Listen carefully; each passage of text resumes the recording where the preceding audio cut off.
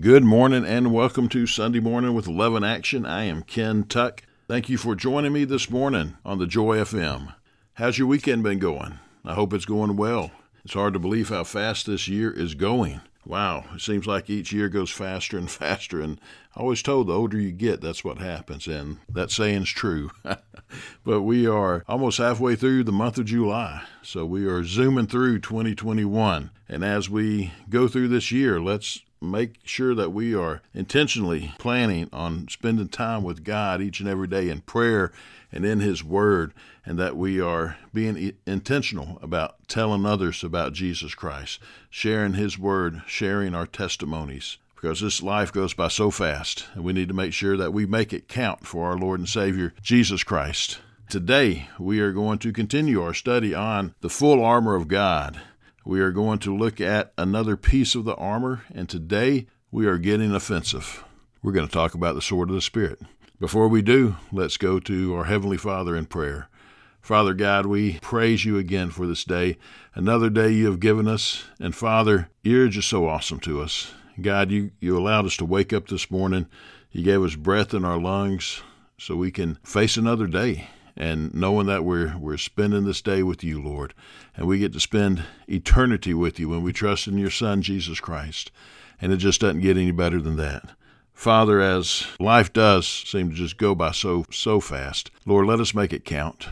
Let us live for you. That's what you want us to do, God. And may we do it. Lord, you tell us in your word that life is but a vapor, and it's so true. But Father, as we're here on earth, may we be about our Father's business. May we be about the Great Commission of telling others about you, by baptizing new believers, by teaching new believers to obey all that you've commanded us, and knowing that you're with us always, Lord. You empower us to do all that you want us to do. But Lord, let us focus also on your love for us, Lord, and how good you are to us, God. God, when things get discouraging and we start to feel down, let us remember how awesome you are. And Lord, that will just lift us right back up. Father, just want to pray for everybody listening today, God. You know each and every need of every person, and just want to lift that up, all of them up to you, Father God. And pray, God, for those who don't know you, that today will be their day of salvation, that they call out to you, Jesus, and surrender their lives to you. And may the believers out there be encouraged by your word today, Father God. And may we put on and keep on the full armor that you give us, Lord, to protect us from the enemy, and as we're going to read today, to be on the offensive so we can attack back. And Lord, we can go forward in your word, in your power, and in your might to accomplish your will. So Father, we praise you, we love you, and thank you for another day again. And it's in your name, Lord Jesus, we pray. Amen. The Apostle Paul listed many defensive pieces of the armor of God, but only one was offensive. And that's the sword of the Spirit, which is the sixth piece of the armor that Paul mentions in Ephesians chapter 6 that we're looking at. And we're taking it piece by piece each week, looking at what each piece means, how to apply it to our lives. And again, remember, God never tells us to take off his armor. So we need to keep it on at all times. And the key scripture, the armor of God, comes from Ephesians chapter 6, verses 10 through 20. So remember, that's our key text. I encourage you to read back over that again this week. But the sword of the Spirit, that's the sixth piece that Paul mentions here in Ephesians chapter 6. And in this lesson, we're going to explore what the Bible says about the sword of the Spirit, which is the Word of God. In the Bible, back in the Old Testament, Judges chapter 7 records the story of Gideon and his 300 men. If you haven't read this story, you need to. If you hadn't read it in a while, go back and read it again. Gideon and his armies, Judges chapter 7. Awesome story of God's power and his might. And Gideon, he had 32,000 Israelite troops gathered near the Midianite camps. The Midianites were the enemy here, and they were severely outnumbered, however. 32,000 sounds like a lot of troops, but the enemy had 135,000. So very much outnumbered there, Gideon and his troops were. But Gideon, he was ready to do battle, but God had other plans. He was about to show his people just how powerful a God he was. Now, God told Gideon to let everyone who was afraid of the upcoming battle to return home. So Gideon says, hey, if you're afraid about this battle, I'm going to allow you to go home. And out of 32,000 men, 22,000 left. There was a lot of fear amongst that camp. So 22,000 men left. And they went home, and that only left 10,000 men with Gideon. But God was still looking for a smaller number. And God told Gideon to have the remainder of his men drink from the spring that was nearby, and all those who lapped the water like a dog would remain, while the rest would be sent home. So finally, it got narrowed down to 300 men. Gideon and his little army went out and they surrounded the Midianites' camp. And on a signal, they blew trumpets, and they broke pitchers that were covering their torches, and they shouted, "The sword of the Lord and of Gideon." And again, read Judges chapter 7 to get the whole story, because I just hit some highlights there. Just think about that for a moment. The unthinkable happened. There were 135,000 Midianites, men of war, and only 300 Israelites with Gideon. Those odds just doesn't match up, do they? It's like, man, Gideon's going to get squashed here. But no, God wanted to show his people how powerful he truly is. And the 300 men, they weren't even holding their swords. They had the swords in their belt, but they weren't holding the sword. They had torches, and they had trumpets, and they routed the entire Midianite camp. The scripture records that God set every man's sword against his companion throughout the whole camp. So before the Israelites even had a chance to reach for swords, God plunged the enemy into chaos, and they were defeated completely. The Israelites were delivered from their foes by a miracle. And the famous story illustrates a valuable lesson to us. It is God who gives the victory. His sword is what delivers us. It's not us. It's not our own strength. It's not our own wisdom. It's God. And it's God's power that gives us the victory. And that story totally illustrates that. Again, Judges chapter 7. Check it out. Throughout the world, there are certain individuals, both real and fictional, we've read about, whose identity remains almost inseparable from their weapon of choice. Thor and his hammer. Every time you think of Thor, you think of that hammer. There was King Arthur, and he had the sword. You remember its name? Excalibur. He had El Cid from Spain and his long sword, the Tazona. And he had William Wallace from Scotland, and he had a claymore. It didn't have a name, but everybody remembers that claymore. The sword is the only item listed by Paul in the full armor of God that serves an offensive capacity. Even if we have all the rest of our armor on and it's fitted perfectly and we're using it perfectly, without our sword, we pretty much are just moving targets. Well armored moving targets, but moving targets. So we can have the greatest defense there is, but you got to have good offense, right? If you're going to win. So perhaps this is why we remember the name of King Arthur's sword, for example, Excalibur. Do you remember what his footwear was named? Nah, I don't either. Nobody does. But that's why we remember him, because his sword was the offensive weapon that he wielded to defeat foes. And while the rest of our armor, it's vital. We've got to have it, and we've studied that, and we see where each piece is vital.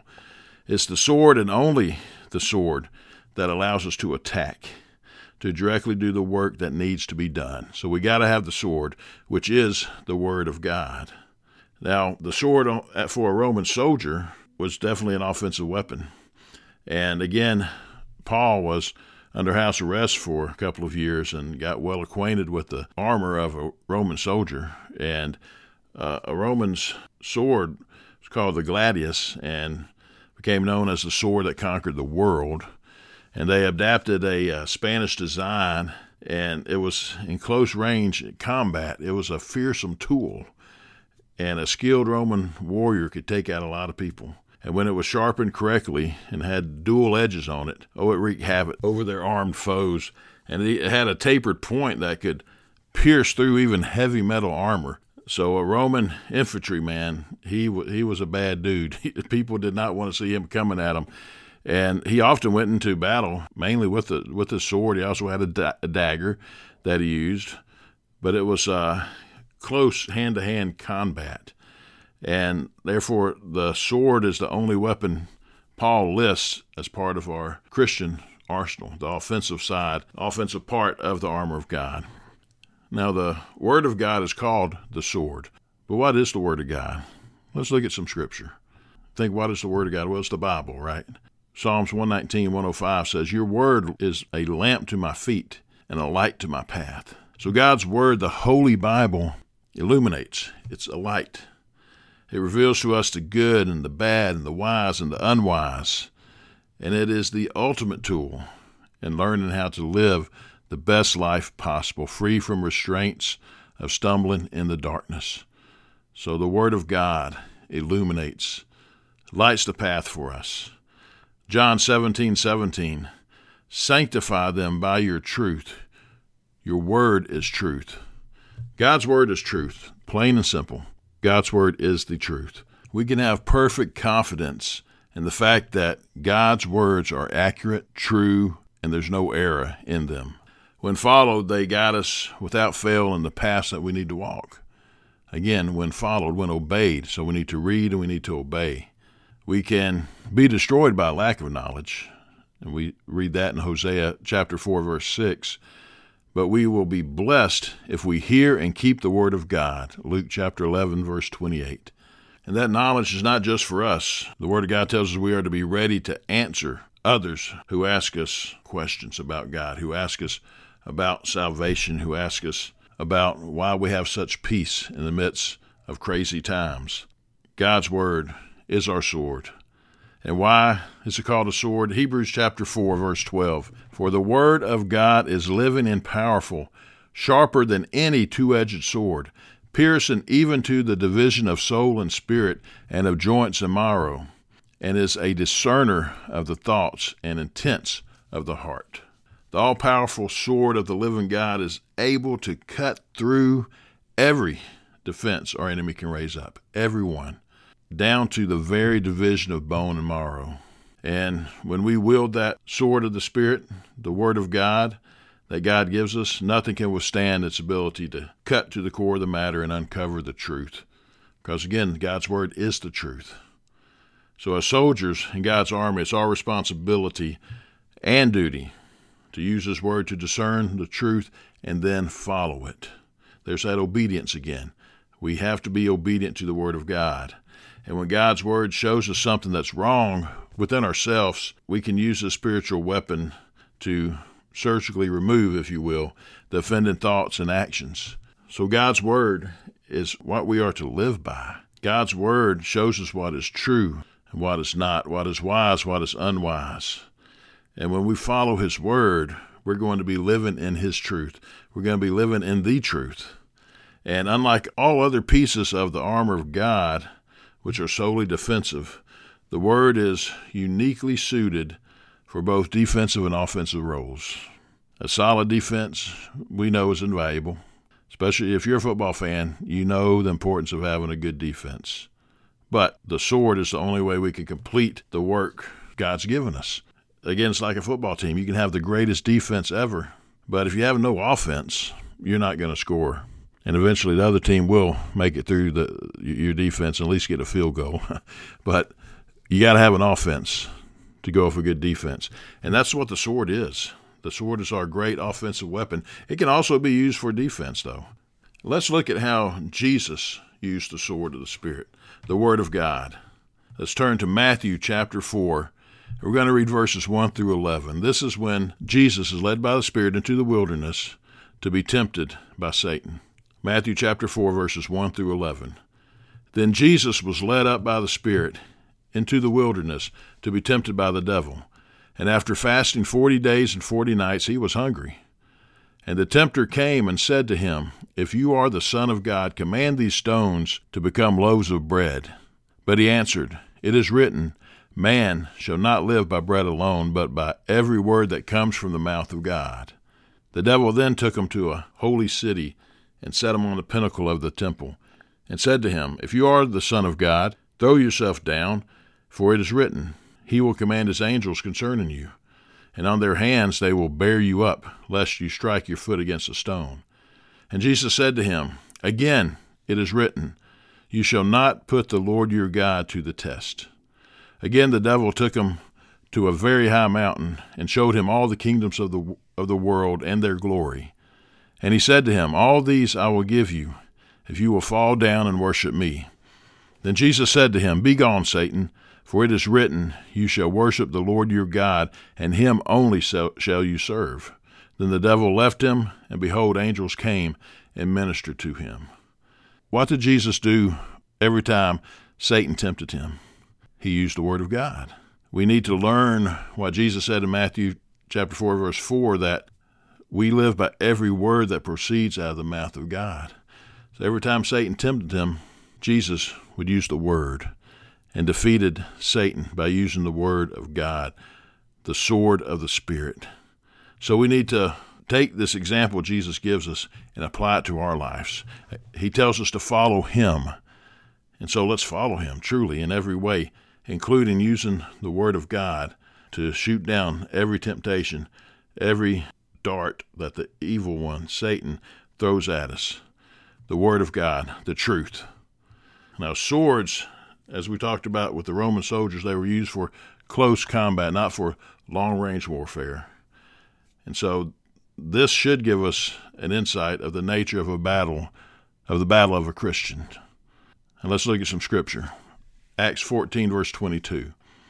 Strengthening the souls of the disciples, exhorting them to continue in the faith, and saying, We must, through many tribulations, enter the kingdom of God. James chapter 1, verses 2 through 4. My brethren, count it all joy when you fall into various trials, knowing that the testing of your faith produces patience. But let patience have its perfect work, that you may be perfect and complete, lacking nothing. The Romans relied in part on assailing their enemies from a distance with javelins and darts. But God doesn't give us that option. As Christian soldiers, we're not going to be tossing javelins and darts. We're going to fight our battles up front, close and personal. Because if our battles were from a distance, we never would experience an actual trial. At first glance, that might not seem like such a bad thing, but when we stop to consider that without trials, there's no growth. That's where we grow as believers. When we go through a trial and our faith is tested, that's where we grow. That's where we see where we're at in our faith. And we learn invaluable lessons as we go through different trials. I've shared many times about how I almost died about 6 years ago from a sickness. And it was through that time that God showed me so much. And my faith grew to levels it had never been before. And that's because I was going through that trial. I was going through that tough time and kept my focus on God and let him teach me as I went through that trial, and I grew.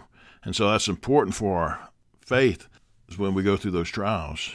Now, it would be easier if our battle was long distance and we didn't have to face our enemies up close. But we're not gonna have those trials if we live life that way. So don't take the easy way out. Let's fight the battles, and let's use the sword of the Spirit, the Word of God, the truth, to win those battles. The Apostle Paul only lists one weapon to be our offensive weapon, because that's the only one that we need. There is no enemy the Word of God, coupled with the Spirit, cannot defeat. We are armed only with the sword as far as our offensive weapons go. And we step out and we fight our enemies head on. And we know here in this life the struggle is real. It's immediate. It's right in front of us. Our future in God's kingdom is on the line each and every time we step out to battle. But we take up the sword of the Spirit so we can hold fast to the future God has promised us. And we got to know God's promises. When he promises something to us, he's going to keep his word. And he tells us that to him who overcomes and not to him who remains are the ones who endure. So him who overcomes, we're the ones that receive the promises. We got to change. We can't stay the same.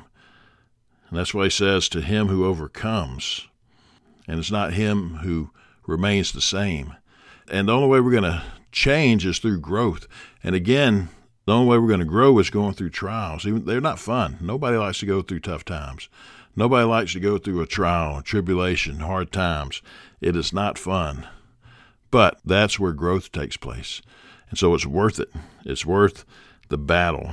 And when we're armed with the Word of God, we can make it through any battle because we're focusing on the truth and we're relying on our Heavenly Father to get us through each and every time. Now, what promises can we stand on? Matthew chapter 24, verse 13. But he who endures to the end shall be saved. Romans chapter 8, verse 31. What then shall we say to these things? If God is for us, who can be against us? We fight knowing the end of the story.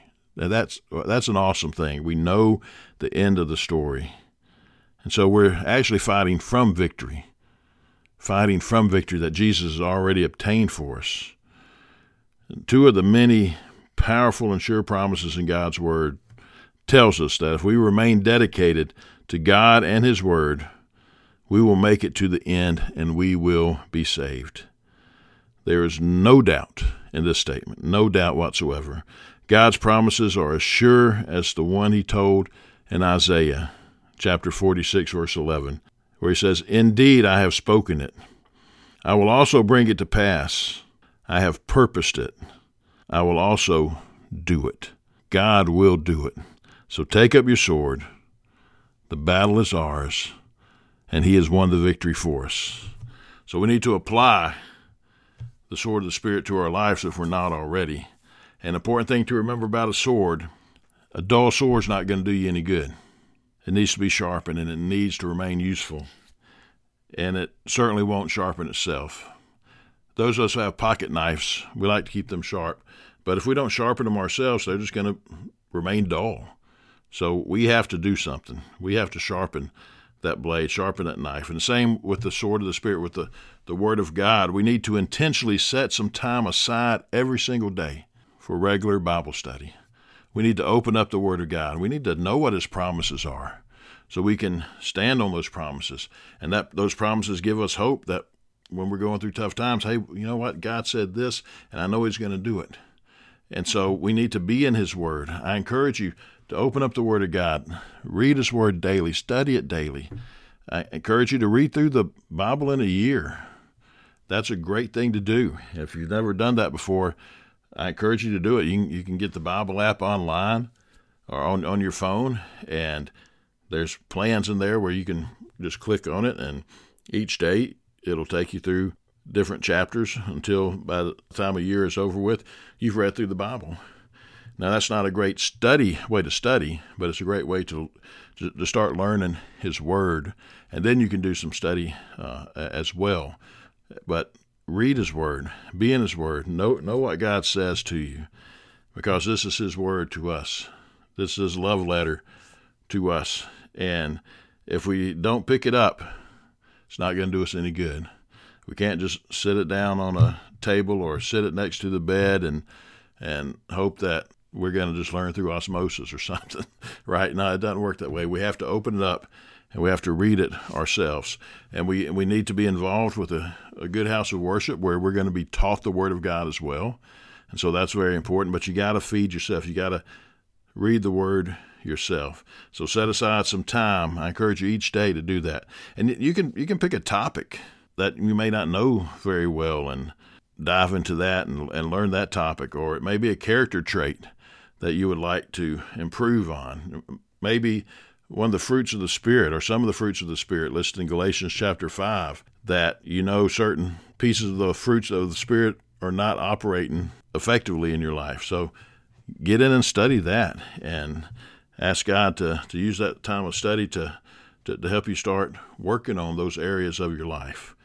And through continuous practice, we will keep our blades razor sharp and we'll always be ready to defend the hope that lies within us. So the sword of the Spirit, such an important piece of the armor of God. All pieces are. But again, this is our offensive weapon, and we need to use it, and we need to know it. Sword of the Spirit is the Word of God. So be in His Word. I encourage you to be in His Word. And next week, we're going to look at the power of prayer and supplication in the Spirit. But before we go today, I want to ask you, have you ever given your life to Jesus Christ? Have you surrendered to the Lordship of Jesus Christ? If you haven't, I encourage you to do so today. You can call out to Him. You can just talk to Him. He's there. He's right there with you. His arms are wide open, ready to take you in. And you can say something like this: Father God, I need you in my life. I know I've been disobedient to you. I've sinned, and I need your forgiveness. I ask you to forgive me of all my sins and cleanse me of all my unrighteousness. I repent. I'm sorry for not obeying you. I repent and I turn from my ways. I turn to you, and I ask you to save me. Jesus, I confess you are my Lord. You are my Savior. And I believe with all my heart that you died on that cross. And on the third day, you rose again to live forever, that all who believe shall not perish but have eternal life. That's what I want. I want you, Jesus. I give you my life. I ask you to fill me with your Spirit and help me day by day to live for you. I love you, Lord Jesus. Just pray something like that. However you pray, God's there to meet you right where you're at. And if you pray that, I want to encourage you to contact me because I'd like to give you some next steps. I'd like to give you some material for those next steps. You can contact me at 334-494-4995. That's 334-494-4995. That's our Love in Action office. If we don't answer it, please leave a message.